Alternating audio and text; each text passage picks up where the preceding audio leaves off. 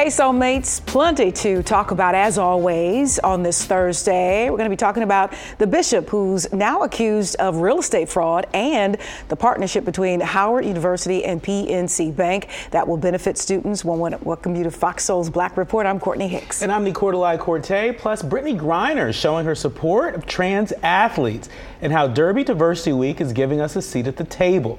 They're the stories that impact our people. We're going to bring you our news, our views, our voice. So let's get into our top conversation this afternoon. Senator Raphael Warnock called for Congress to pass meaningful gun safety laws after a shooting in Atlanta on Wednesday that killed one person and injured four at a medical center in the city's Midtown neighborhood. It is not right for us to live in a nation where nobody is safe, no matter where they are. We're not safe in our schools. We're not safe in our workplaces. We're not safe at the grocery store. We're not safe at movie theaters. We're not safe at spas. We're not safe in our houses of worship. There is no sanctuary in the sanctuary. 24-year-old Dion Patterson, pictured here, is the suspect and has been charged with murder and 4 counts of aggravated assault. Schools in the area went on lockdown, including those attended by Warnock's 2 children. The senator expressed concern for his children's safety and pointed out the growing number of gun violence and the incidents across the U.S. Despite the public support for stricter gun control measures, Republicans have opposed them, leading to a divide between the people's desires and government action. The Manhattan District Attorney's Office is investigating the death of Jordan Neely, a homeless man who was placed in a chokehold on a New York subway train earlier this week. The passenger who put him in a chokehold was taken into custody, and investigators are considering pressing charges against him. Neely, who was in the chokehold for about 15 minutes, passed out and could not be resuscitated by medical responders. The incident was captured on video and has sparked outrage. Authorities are awaiting autopsy results before deciding on charges. New York City Comptroller Brad Lander criticized the incident on Twitter, saying the city is not Gotham. Definitely agree with that statement, and I know that video is probably pretty hard for a lot of our soulmates to watch. It's very reminiscent of George Floyd, in my opinion. Absolutely. This time it's not the knee on the neck, it's the chokehold. And what is so disturbing is there's actually 3 guys that I think should all be looked at as far as charges are concerned. You had the one ex-Marine in the chokehold, and then there were 2 other white men holding this man down as he became lifeless and limp. You can tell that he was, in distress, and they're still doing their best to restrain him, and for them to walk away at this point is absolutely deplorable, and I'm hoping that everybody continues to circle back around and take a look at some serious charges. And what did they think was going to happen? If you have a man in a chokehold for 15 minutes. That's right. If you have anybody in a chokehold for 15 minutes, that's a recipe for death. An ex-Marine who is trained to kill. And I understand, I don't have any video, or there's not a lot of video of what this man may have been doing as far as frightening passengers, maybe being, loud and obnoxious. I get that. A lot of times with homeless, we're dealing with mental issues and concerns. Most times if you walk away, they'll kind of leave you alone. So I don't know what prompted this ex-Marine to do this, but he, as a Marine, I know you are trained to kill. It was definitely excessive force. So I understand this whole idea of trying to be this good Samaritan, or maybe Superman, as the person alluded to as far as Gotham City is concerned. But this was over the top, and a man did not need to lose his life. But we've got to search our hearts, and we've got to understand, if we're going to be a civilized society, we cannot allow people to decide to take people's lives into their own hand. I don't care how obnoxious somebody's being on a train, right? It does not give anybody license to take a life. Yeah. A 15-minute chokehold. Yeah. And of course, you got to put the race card out there. You have 3 white men who are restraining a black man. You can't go without, placing that on the table. It's just inevitable as far as what's happening in the atmosphere here in our country. Let's move on here. Kathleen Casillo drove her car into a group of activists during a Black Lives Matter protest. This happened in New York City in December of 2020. Now, despite being charged with reckless endangerment and hospitalized 6 people, she was sentenced to just 5 hours of community service as a part of a plea deal. The charges notably did not include attempted murder. Castillo claimed she panicked behind the wheel due to the, quote, aggressive protesters. The lenient sentence has drawn much criticism for the perceived racial bias in the criminal justice system. We just spoke on that. One of the people struck by Castillo's vehicle called it an example of, quote, white supremacy. 5 black Memphis police officers were charged with the murder of Tyree Nichols after brutally beating him during a traffic stop in January. A white officer, Preston Hemphill, who used a stun gun on Nichols during the initial traffic stop, won't face charges, but was fired for personal misconduct, lying, misuse of police property, and violating protocol. District Attorney Steve Mulroy stated that while they don't endorse Hemphill's conduct, they don't believe criminal charges are appropriate. Now, Nichols' family and attorney, Ben Crump, supported the decision, citing his cooperation with the investigation. Have determined that no criminal charges will be brought against Officer Hemphill. If you recall, Officer Hemphill was the MPD officer who was part of the first encounter with Mr. Nichols, the first traffic stop, and was not present at the second encounter, the actual beating that led to his death. We took the time to do an extremely thorough investigation of this part of the case. You know, look, the family supports the decision. Ben Crump supports the decision. When I read it, I still thought, okay, he used the stun gun. He was involved, right, with at least the first part. There were 2 parts to this situation with Tyree Nichols. He was a part of the first one, but under the law in Memphis, right, they don't feel like it rises to the standard of criminal charges. Yeah, look, if the family is okay with it, they're the ones who have, been impacted the most. If the family is okay with it, I'm okay with it, and we continue to, pray and keep them in our thoughts as they continue, this journey for justice and healing. Let's move on here to Bishop Lamore Whitehead, who is facing a $3.5 million lawsuit for allegedly claiming ownership of a Brooklyn church building and evicting the occupants. What happened to be another ministry. Now, the lawsuit alleges Whitehead claimed to own the church building in Brooklyn that he never actually owned. You remember this guy, right? He also submitted a fraudulent deed to the office of the City of Register, and the Whitehead leads the Leaders of Tomorrow. That's at International Ministries. That's what he calls his church. And he has denied the allegations and called the lawsuit frivolous. In addition to the latest legal trouble, Whitehead has faced other controversies in the past, including accusations of falsifying bank documents and staging a robbery at his church. Y'all remember. Now, everybody, the good bishop. Everyone should be presumed innocent until proven guilty. But on the other hand, if it looks like a duck and quacks like a duck. Yeah, and the streets have been talking even before the robbery, aired live on social media. Once that did, it kind of opened up that whole dialogue about this guy being kind of dirty from jump, and the lifestyle and how lavish it was and how braggadocious him and his wife were across social media. So, no surprise that these charges, these allegations continue. And I think they're so far gone. I don't understand how he's going to try to walk his way back. And how do you become can you be a bishop? Can I be a bishop? Who gets to be a bishop? That's the credibility. You got to trust and verify. Yes, you do. And who also tries to steal a church? He did. Who allegedly falsifies a deed? Yeah. Say, hey, I own this. 30-day notice. Get out. And put that church out of the church. Who does that? Right. Who does that? It's crazy. Well, sad news as American sprinter and long jumper Tori Bowie, a 3-time Olympic medalist and 2-time world champion, passed away at 32 years old. Her agent confirmed her death, saying that Bowie was found dead at her home in Florida, and the cause of death is yet unknown.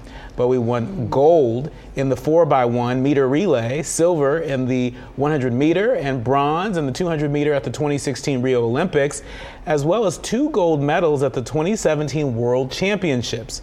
She was also a 3-time All-American at the University of Southern Mississippi. Her last official competition was in June 2022.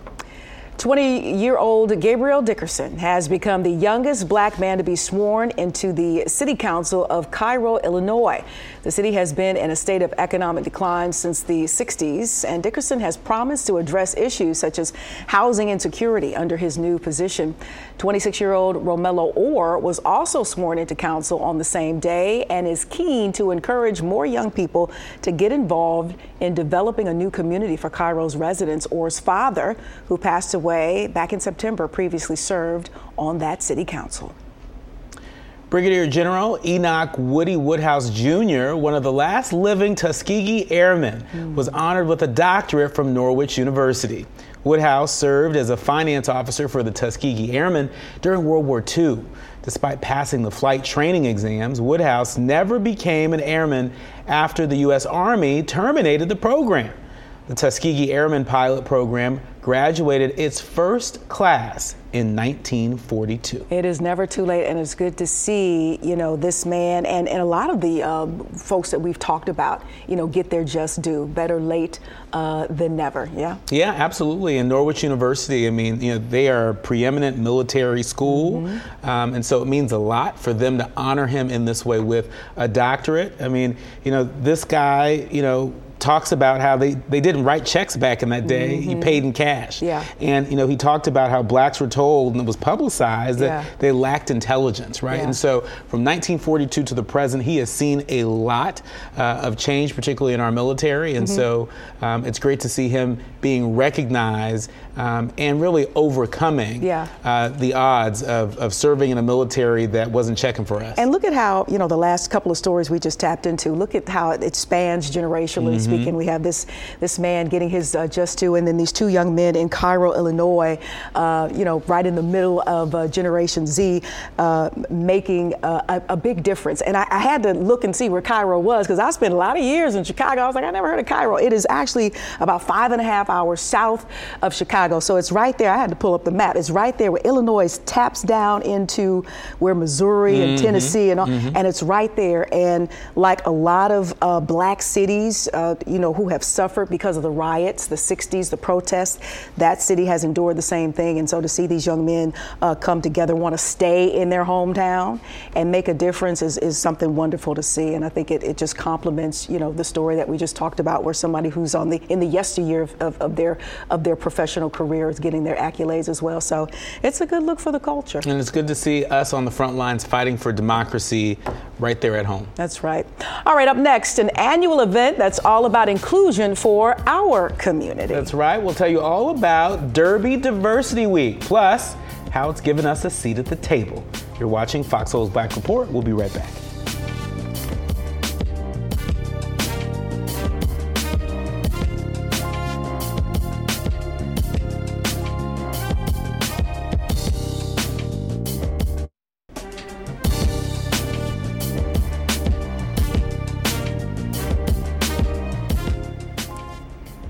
Welcome back to Foxhole's Black Report. Well, the Kentucky Derby is set for this weekend, and this year also marks the 6th year for Derby Diversity Week. That's right. Now, the goal of the week is to increase awareness around diversity and establish equity for all. Here to discuss Derby Diversity Week is one of this year's participants, Michael Blake, founder of Atlas Strategy Group and president of Next Level Sports and Entertainment. We want to welcome you.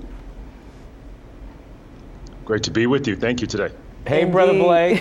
So tell us, how did you become affiliated with Derby University Week? You're the former director of African American outreach for the White House under Obama, and former New York State Assembly member. How did you get affiliated with this Diversity Week? I was connected through Jade Melvin, who is doing incredible work with Derby Diversity Week. It's led by Tawana Bain. And I've just seen transformational opportunities. And, real talk, it's about showing how Black and brown people care about horse racing and care about the journey that's happening here.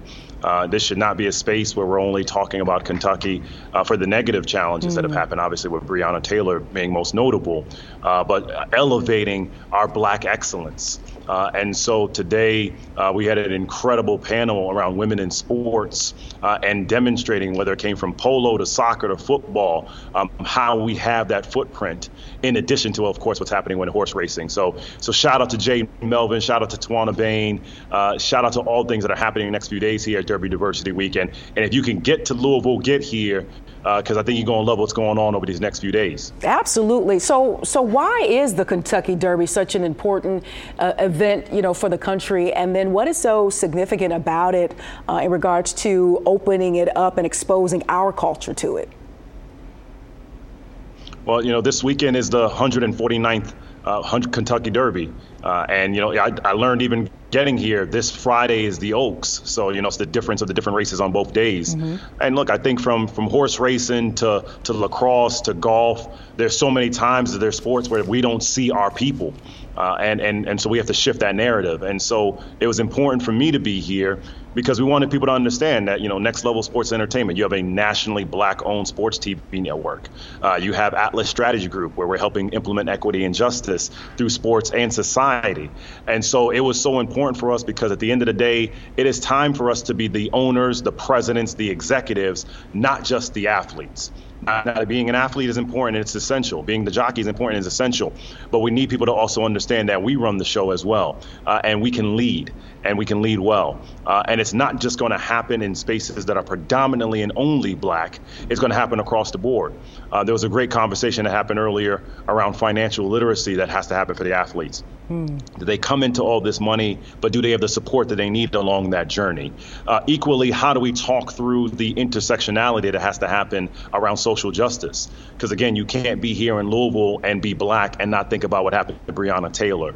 And so the duality of that, of saying we need to be here, we need to elevate our diversity, but we need to show people that you will see our greatness, not just on one day on Saturday at the Kentucky Derby, but you will see it throughout the weekend, what's happening with Derby Diversity Week, led by Tawana and Jade and their team. When most people think of a Kentucky Derby, they think of mint julep drinks and they think of all the fashion, but you all are clearly operating with a purpose. Talk to us about some of the panels and the events and the summit that's taking place there and what you hope people will glean from that. Well, let's be clear. My suit game is going to be strong these next few days. You better tell him, right? Mr. Blake. Well, I'm just saying we got to come strong. I mean, that's right. You can only see part of the fit right now. How's your Pocket Square ministry? How's your Pocket Square ministry looking? Look.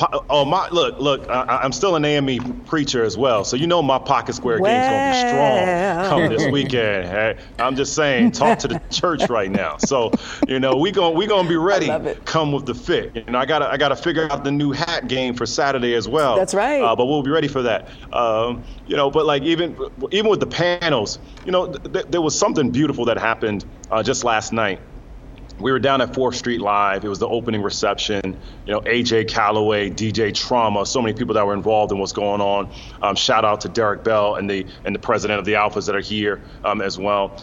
We saw that people wanted to talk about entrepreneurship.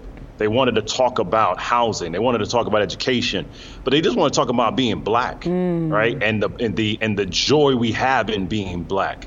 And so there was that responsibility. There's an exciting brunch that's happening next door and celebrating Black women excellence at the same time as well.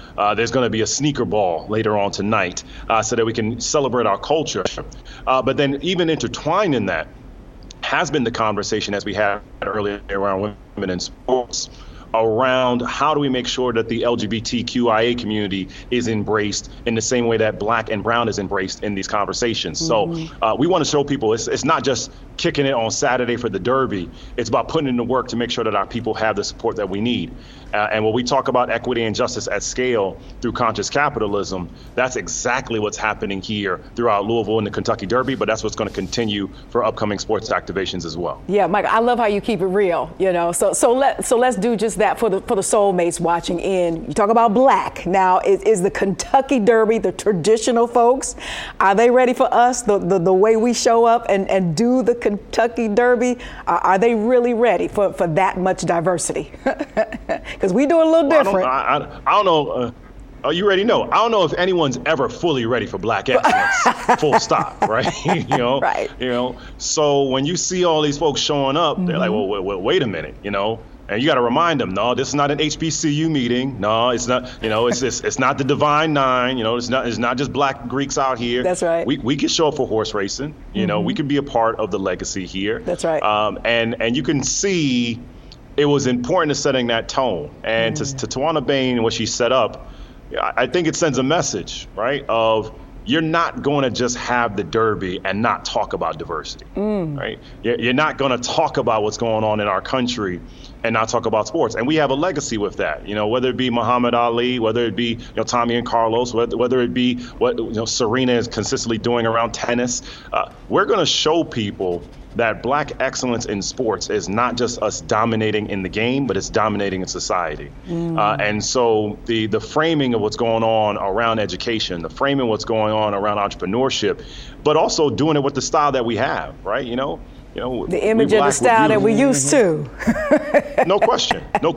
And reminding people every day, all day, black history doesn't just happen in February. Right. Well, speaking of black history, we know that black history has been under attack across the country. Diversity, equity, and inclusion programs have been under attack and rolled back. Why is DEI so important? Why are DEI efforts, particularly with the Kentucky Derby, in this particular moment in U.S. history, why is what you're doing so incredibly important as a symbol to the country during these really challenging times? Well, it's essential. It's a great question. I appreciate that. Look, we see what's going on in Florida right now around Governor DeSantis' attack on black and brown folk around DEI. We know that the anticipation in June around affirmative action and student loans with Supreme Court cases is also keeping us very up at night. And so when you have these moments and opportunities around sports, and especially these notable ones such as a Kentucky Derby, we have to show people that there is the responsibility and the necessity for your bottom line, for your societal good, and for your community by having black folk in the conversation. And so we make more money when black and brown people are involved. We have better grades when black and brown people are involved. Less people are being incarcerated when black and brown people are involved. And so the responsibility here is use these major moments, no different than if we were at the World Cup for soccer, no different than we were at the Super Bowl for football. You had earlier in the segment, the last Super Bowl being the highest rated ever. I don't think it's surprising you had 2 black quarterbacks starting in that. Right. That impacts things, right? I think when you do that for a Derby, then we can show people we will not allow you to take away the impact of diversity, equity, and inclusion. No matter what courts and others may say, we're going to be a part of this. And so it was important for us to send that message and being consistent about that. Tied together, I often think about the power of what happens in telling the story. And that's why I'm so grateful for what you're doing at Fox Soul. Like, we need people to see and hear it from our voices. That's right. And when they see our presence and recognize that, this is not just white people showing up here. Black folk love horse racing. Black folk love these sports as well, and making it real practical. The power of Louisville. If you're going to be here in Louisville, go check out the Ali Center. That's right. Understand the dynamic that was going on, so we can really appreciate the greater good of what happens with black excellence. Absolutely. Amen. We believe you are a preacher. We believe it. Yeah, Michael Blake with Derby Diversity Week. Thank you so much for joining us. I need to see you on my feed. I got to see how you coming. The hat, the suit, the pocket square. We got to check you out, man. Thanks so much for joining us today. We'll be looking. We'll definitely have you back, You're going to be looking for me. I will. Follow me on IG. You're going to see the fit on Saturday. We'll be ready. Don't play. Don't play. Have a good one, Michael. Thanks so much. Be safe down there in Kentucky. Yep. Take care. Thank you. All righty. Let's continue to talk about the Derby as more history is being made in terms of ownership. Now, that's important. Joy Taylor, the co-host of FS1's Speak, is the only black woman to lead on a sports opinion show, and now she is minority owner of the 3-year-old colt Jace's Road, which is heading to Churchill for the annual Kentucky Derby. That's it. She says she's so honored to be a part of this historical moment. It is so very meaningful to have ownership and equity in a horse. Brittany Griner is taking her support of trans athletes to a whole nother level. The WNBA superstar says she supports the inclusion of transgender athletes and says she'll be more vocal on trans people participating in sports. She made the supportive comments during a press conference this week while at training camp for her new team, the Phoenix Mercury. She ended her comments by saying, quote, "It's a crime to ban trans people from competing with biological women in sports." And she looked fantastic on the red carpet with her wife. This week's past Meta Gala representing. Yeah. And it's just good to see her back, back to life, back to her life after what she has endured. And it was just really good to see. And the warm embrace. I mean, she was also at the White House Correspondents' Center as well. And so she's sort of making her rounds. And then she, went right back to Arizona to training camp, right? Because she's about her business. But it's great to see her not exercising any restraint in making her voice known on some of the biggest issues of our time, particularly impacting Black folks, impacting LGBTQ folks, and impacting folks overseas that are wrongly detained. And speaking of an impact, going back to the Kentucky Derby, we didn't get a chance to get it in with Michael Blake, who's with the Diversity Week crew, but go to KentuckyDerby.com.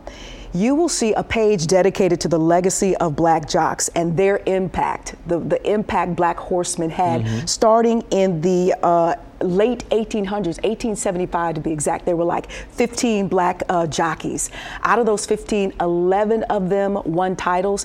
It is absolutely fascinating. They have them listed individually and their stories and what they had to go through and what they were able to overcome. So when you talk about already being anchored in some of these events and sporting, that don't necessarily sometimes swing around and cater to us, all you got to do is dig. You don't even have to dig that deep to see that we've already been there. And that's a really great reminder for all of our soulmates, because when I think of the Kentucky Derby, I think of a very historically white event, right? I don't think of Black people as playing sort of an outsized role or being a part of that history. And so thank you for pointing that out. It was built on the backs of Black horsemen. Go to the history. It's KentuckyDerby.com. They have a whole page of the legacy of Black horsemen. Another reason why we've got to know our history. That's right. Because so many of them are trying to erase it. That's right. Trying to ban books and stuff. I'm a documentary just freak. So anything that comes out or anything I can tap into. So I saw something like that years and years ago.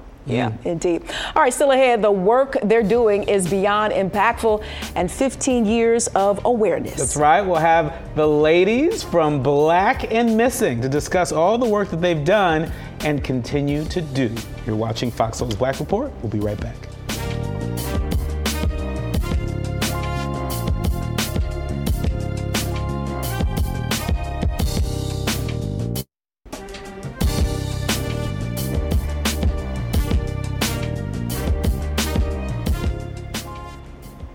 Welcome back to Fox Soul's Black Report. Well, Child Protective Services had custody of Mila Jackson, a newborn baby, for 22 days before returning her to her parents.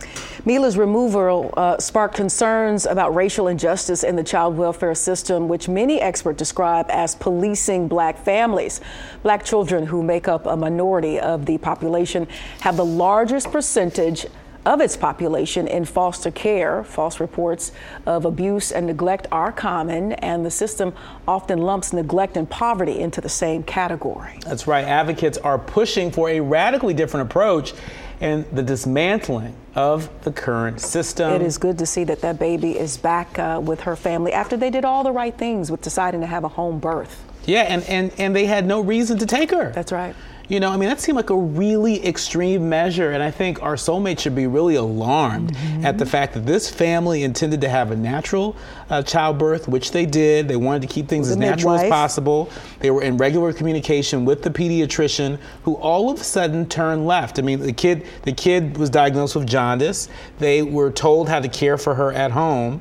But then all of a sudden, the pediatrician urged them to come in, and then sent Child Protective Services, right? Which started this whirlwind. and this couple is just getting their newborn back. You cannot get that time back, and we all know that bonding, is so precious, especially in the very, very beginning. So hopefully they can put things back on track and get to loving on baby Mila. And hopefully this doctor has to account for, well, why did you call Child Protective Services in the first place? And does this doctor have a pattern of reaching out to Child Protective Services prematurely? I mean, that is just really alarming. Parenting while black. We were just talking about driving while black earlier in the week. Parenting while black. That seems to be, what this all boils down to. And let's stick with our young people for a minute, as the Black and Missing Foundation is launching a 16-city billboard campaign this month in honor of its 15-year anniversary. Black and Missing has been established as a nonprofit organization whose mission is to bring awareness to missing persons of color, provide vital resources and tools to missing persons' families and friends, and to educate the minority community on personal safety.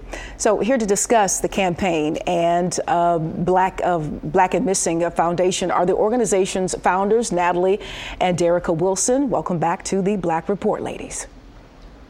Thank you so much for having us. Absolutely. It is so good to see you again. First, let's thank you and love on you and appreciate you for 15 years of fighting the Black and Missing, fighting for the Black and Missing, getting into that real good trouble that our culture absolutely needs. Tell us about the campaign and what you hope to accomplish through the campaign. Okay. Well, 40% of all missing persons cases are people of color.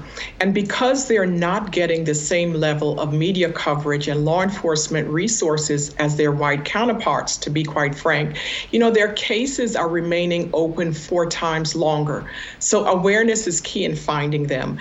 And as you mentioned, for our 15th year anniversary this month, we're launching a 16-city billboard campaign. Mm-hmm. So we're highlighting 48 cases, and we hope to have 10 million people to see these profiles. And we hope that it could result in a safe recovery or at least answers for families. And the billboard will be in cities like Detroit, Atlanta, LA, and across the country. And we even have a partnership with the Milwaukee Bucks, who they're using their video board. Very, very nice. We'll have to continue to look out for that billboard. So let's take it back and talk a little bit about the beginnings, the infancy of this organization, of this foundation. Why the start? Was it a personal interest, extended family, a friend? How did this all begin for you ladies? Well, this started 15 years ago. There was a young lady that went missing from my hometown of Spartanburg, South Carolina in 2004. And despite the fact that our aunt worked in media relations, she really struggled to garner that coverage for her niece. And a year later, Natalie Holloway disappeared. And me saying her name alone, everyone can recognize that name. So Natalie and I decided to do some research. And at the time when we started the organization 15 years ago, 30% of missing persons in the United States were persons of color, mainly Black men, and that number has increased today to 40%. So what we're trying to do is bring awareness to our missing. We need law enforcement resources and we need our media. And at the end of the day, we need our community so we can help find and bring our missing home. Sure. And so what are some of the common or specific causes as to why we go missing? And then, what should or shouldn't people do when they think they've encountered someone who has been reported missing? That area is kind of gray. Do you report? Do you don't report? Do you have to wait it out? Help us out with that. Well, oftentimes when families are going to law enforcement classify missing children as runaways, and runaways do not meet the criteria for an Amber Alert. And when it's adults, their disappearance is often met with some sort of criminal activity, and it really dehumanizes and desensitizes the fact that these are valuable members of our community. The other issue is there is no holistic approach across the country. Every jurisdiction can operate in a manner in which they choose choose. So some jurisdictions require a 24-hour waiting period, while others can take the report immediately. So we really need our lawmakers to step in, create legislation that all cases, regardless of race, regardless of gender, and regardless of zip code, they're handled and treated the same way. Yeah, so there are some states that are creating legislation centered around Black and missing people. How do you all feel about that and the effort? Is it enough? Well, I will say it's a step in the right direction. And these bills pretty much say when, time is critical, you really need to be able to reach the most amount of people in the shortest period of time, then we need to tap into the media outlets and we need to hold law enforcement accountable. So if we aren't doing our jobs and these legislators aren't pushing to protect those that are most vulnerable, then they're slipping through the cracks and under the radar. So we think that it's a right step and a step in the right direction, but definitely have much more work to do. Indeed. So we here at Fox Soul's Black Report, we are looking forward to kicking off our Black and Missing segment. So to help amplify the Foundation's mission, what can our viewers expect when we tap in and talk about this foundation and the message and really the goal as we continue this conversation?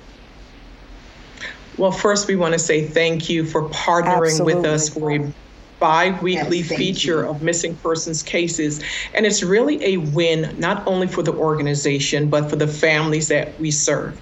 So you will get to hear from family members directly about their missing loved ones. And we hope, again, that it will result in bringing them home or at least answers for them. So thank you for this opportunity. Indeed. And before we let you go today, can you give us an idea of some of the cases that you're working now, how we can tap in and maybe learn more about some of the cases that are happening right now that you need, our help with, Soulmates help with? Absolutely. One case that we want to mention is Destiny Patterson. She's missing from Chesapeake, Virginia. She's 16 years old and she's been missing since March the 28th. Wow. She walked out of school while school was still in session and jumped into the car with an adult male that she met online a week prior to her disappearing. And she hasn't been heard or seen since. So if the viewers can go to our website, bamfi.org, they may see something or know something that can help us in this nightmare for the family. Wow, my goodness. And I just want to add really quickly, you can't turn a blind eye to this issue. So just because you may not know the missing loved one, don't just not take action. We need our community to get involved and start with who's missing from your community and share it with your network because it could help bring someone home. Yeah, and speaking of sharing, I just, I belong, on all across social media, and I just can't scroll past, especially when it's a young child missing. I take a moment to read, to see what has happened, to check in with the family, maybe do a little Googling. So, Soulmates, if you're watching, let's really sensitize ourselves, if you will, to making sure we tap into those stories, especially when we see them across social media. So ladies, we definitely appreciate your efforts, and we're looking forward to this partnership. Natalie and Derica Wilson, thank you so much, and we'll be checking in with you very, very soon. We appreciate you. Thank you. Thank you. Coming up, the new docuseries about Tupac and his mom. It's making headlines this week. That's right. We'll tell you all about it. The records it broke during its premiere on FX. You are watching Fox Soul's Black Report. We'll be right back, Soulmates.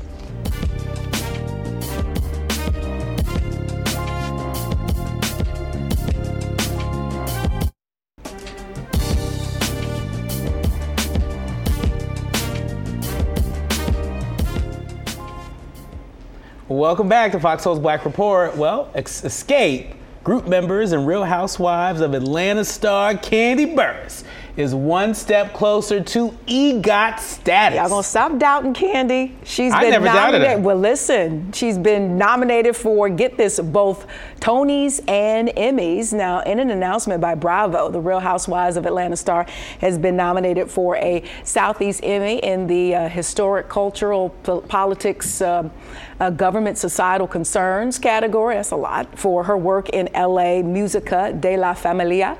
The Escape member and her husband, Todd Tucker, also scored a Tony nomination for Best Revival of a Play after joining the Piano Lessons production team. That's right. Samuel L. Jackson, who starred in the play, also earned a Tony nomination for Best Featured Actor in a Play. Congratulations to all. Yeah. We love to see it. Let me tell you, this Candy Burris right here. You're going to stop doubting and questioning Candy Burris is on her game. She is. And I just love how, she's not just, your typical Real Housewife. She's really leveraged her presence on that show, to support a number of marketing and creative efforts, right? And so whether we're talking about Candy Coated Nights, right? That show, or the Candy Coated products, right? And there's so much variety in her entrepreneurship, from actual products, to plays and music and tours and all of that. The consistency is unmatched. I mean, first and foremost, she didn't join the Real Housewives till much later. And at this point, she is the longest running housewife, at least on that Atlanta, franchise, that Atlanta show. And, I'm hoping for this shift with Candy, because every time I hear her talk, she's always on the defensive, having to defend and or explain herself. So at some point, Candy, as you continue to rack up the coins and the accolades and the awards, you don't have to explain yourself anymore. Nope, let these not women bicker about what they want to bicker about and keep it moving. Undisputed. You can't be mad at it. She's great. Go Candy, go. That's right. All right, Trey Songz. A lot of us have been mad at him over the past few years, getting in all this trouble. But this time, he will no longer face charges for punching a woman at a bowling alley. This happened last year, and he comes after prosecutors dismissed the most serious accusations against him back in October. You may remember it was reported that Trey punched a woman repeatedly in the face and dragged her by the hair into a New York bowling alley bathroom. Trey Songz was also accused of punching a man in the eye, but then turned himself into police. The singer will be required to complete 12 anger management courses by this summer. And that's really an important piece. He is very lucky to have been charged with, 10 counts and have gotten off, with anger management. He is really lucky, because there are a lot of folks out there, particularly a lot of black men out there, who find themselves in very similar cases, where they ain't getting off on 10 counts, right? And so hopefully he takes this anger management seriously, and does the work to address whatever it is, that is, leading him to make poor decisions and hurt people. My concern is that every time, Trey Songz hits, the news, you go to social media and you see the stories, especially with all the bloggers, and then you tap into the comments. There are a lot of young ladies who still, accuse him of a lot of wrongdoing, whose cases haven't been looked at, or, there haven't been charges brought. And so it's just disturbing, is everybody lying? Is everybody making something up? So, I'm hoping, with him being able to skate by this situation and really kind of like with a slap on the wrist, that he redirect and shift his paradigm a little bit and stick to the music and cool out on the ladies a little bit and really focus in on his career. I mean, I don't know if everybody could be lying if he did get mandated anger management from the court. And so that says that there's at least a little bit of smoke out there. I'm just saying, there's just been a lot of stories. Every time he comes around in that news cycle, you hear more and more. So that's unfortunate. I know you're innocent until proven guilty, but sometimes you just want to minimize the talk. That's right. Yeah. That's right. Well, speaking of the talk, the highly anticipated FX Tupac Shakur docuseries Dear Mama broke records as it's the most watched premiere for an FX unscripted series. The docuseries reveals details of the iconic rapper's relationship with his mama. It's directed by award-winning director Alan Hughes, and it's a deeply personal 5-part series that shows a relationship between a mother and a son. Tupac was killed in a drive-by shooting in 1996. His mother died 20 years later. And every time I see, there's been so many documentaries. This one, of course, it offers up a totally different perspective, which is why people have probably, watched to see what this one talks about and focuses in on. But it just amazes me, the very beginnings of Tupac. It wasn't gangster. He was just a very cool kid who loved the arts and acting and jumping and flipping and dancing, and to what he kind of, morphed into was very interesting. And it also, when these documentaries come up, it takes me back to my days on radio. I was on the radio when the news came in. I think it was September of, I have it written, 96, explaining to the viewers that Tupac was gone. And then 6 months later to experience that yet again with another, at that point still heavyweight. In the game, even though he was just in the beginnings of his career. Biggie was huge, and to lose him 6 months later.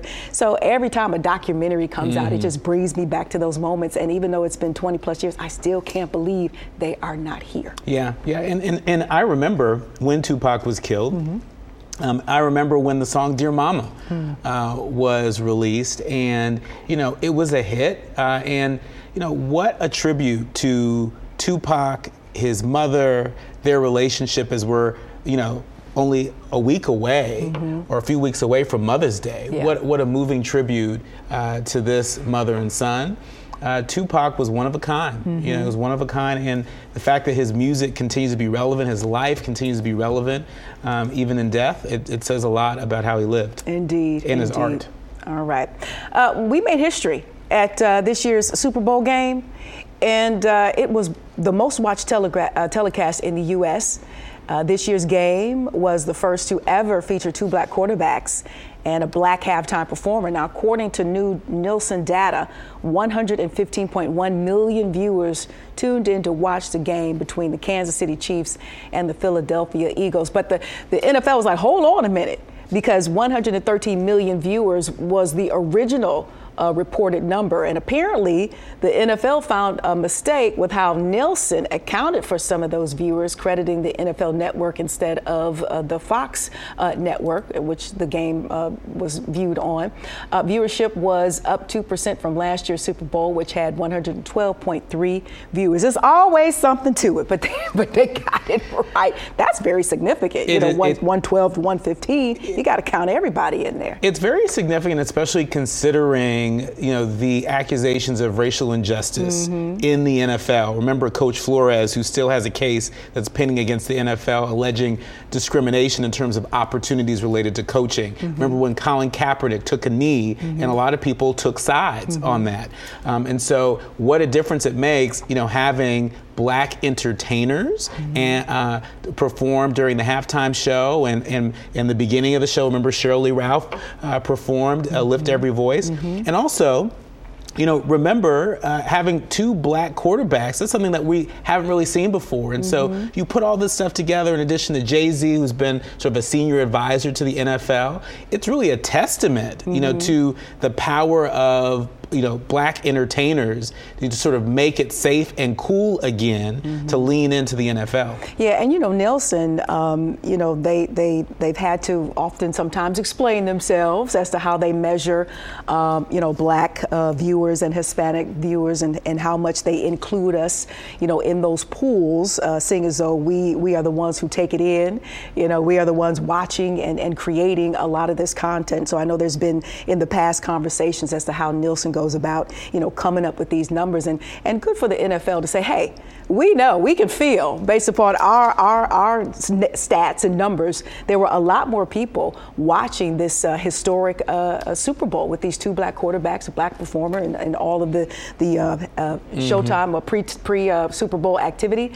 And I'm good that the real numbers got out there. I think the next big question is, since there are so many people watching, so what you gonna do about these issues around opportunities for more black coaches, opportunities for more black quarterbacks, opportunities for more black vendors, for more black ownership, right? And so it's not enough to celebrate the fact that there are more people watching the Super Bowl than ever. The question is, what's the NFL going to do to make sure that, there's more opportunity and not less for those of us who are watching? Hire Usher to do the Super Bowl halftime next year. And make sure that more of those teams get into Black ownership. Just saying. Up next, it's our favorite segment, Black Excellence. We'll tell you all about the partnerships Howard University has in the works to benefit students. It's Fox Soul's Black Report on the way. That's right, we want more ownership. Howard University selects Ben Vinson III as the 18th president.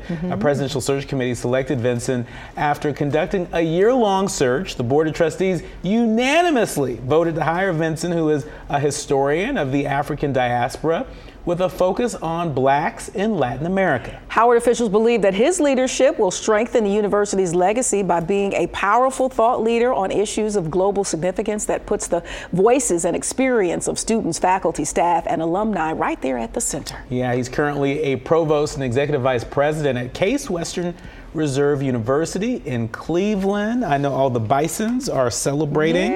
It's a pretty big win for Howard. Yeah, and listen, he is inheriting, if you will, a great institution. We talk about Howard often. It's the Mecca. It's one of the more prominent, very popular HBCUs. But I'm sure he's also inheriting some issues that he's going to have to address and hopefully solve. I quite often ask, are the students okay? I mean, not too long ago, they were very concerned and upset about their living conditions and things of that nature. So I'm sure there's other things on the other side of the docket, if you will, that he's going to have to address. So we wish him the best. More affordable housing and better housing for students. That'd be a great place to start. All right. So from D.C. right up the way to Baltimore, Morgan State, and Howard University are teaming up with PNC Foundation for Black Business Hub to help expand Black-owned businesses. That's right. It's a new business hub and pop-up market created to encourage students to display from the ground up business skills and resources that can level the playing field for potential Black business owners. School officials say the collaboration will have a long-term effect on Blacks in the business space and the overall community. The PNC Foundation will host its conference for Black entrepreneurship from June 14th through the 16th in Washington, D.C. All right. Yeah. It's a great opportunity. It is. It's great to see, more support for Black entrepreneurship. Makes a big difference. Yeah, especially, as these banks are going through what they're going through, to take some time out to definitely hone in on Black students and Black entrepreneurship. To me, it sounds like they understand the value and want to cater to that. Keep it up. Keep it going. All right. For the full rundown on today's stories and more, you can access Fox Soul's video on demand on any of our partners. You can even access past shows and other content. Don't forget to download the Fox Soul app because it's free. Thanks for joining us today. I am Courtney Hicks. And I'm Nicordelai Corte. On behalf of the entire team here at Fox Soul's Black Report, stay lifted. And stay safe.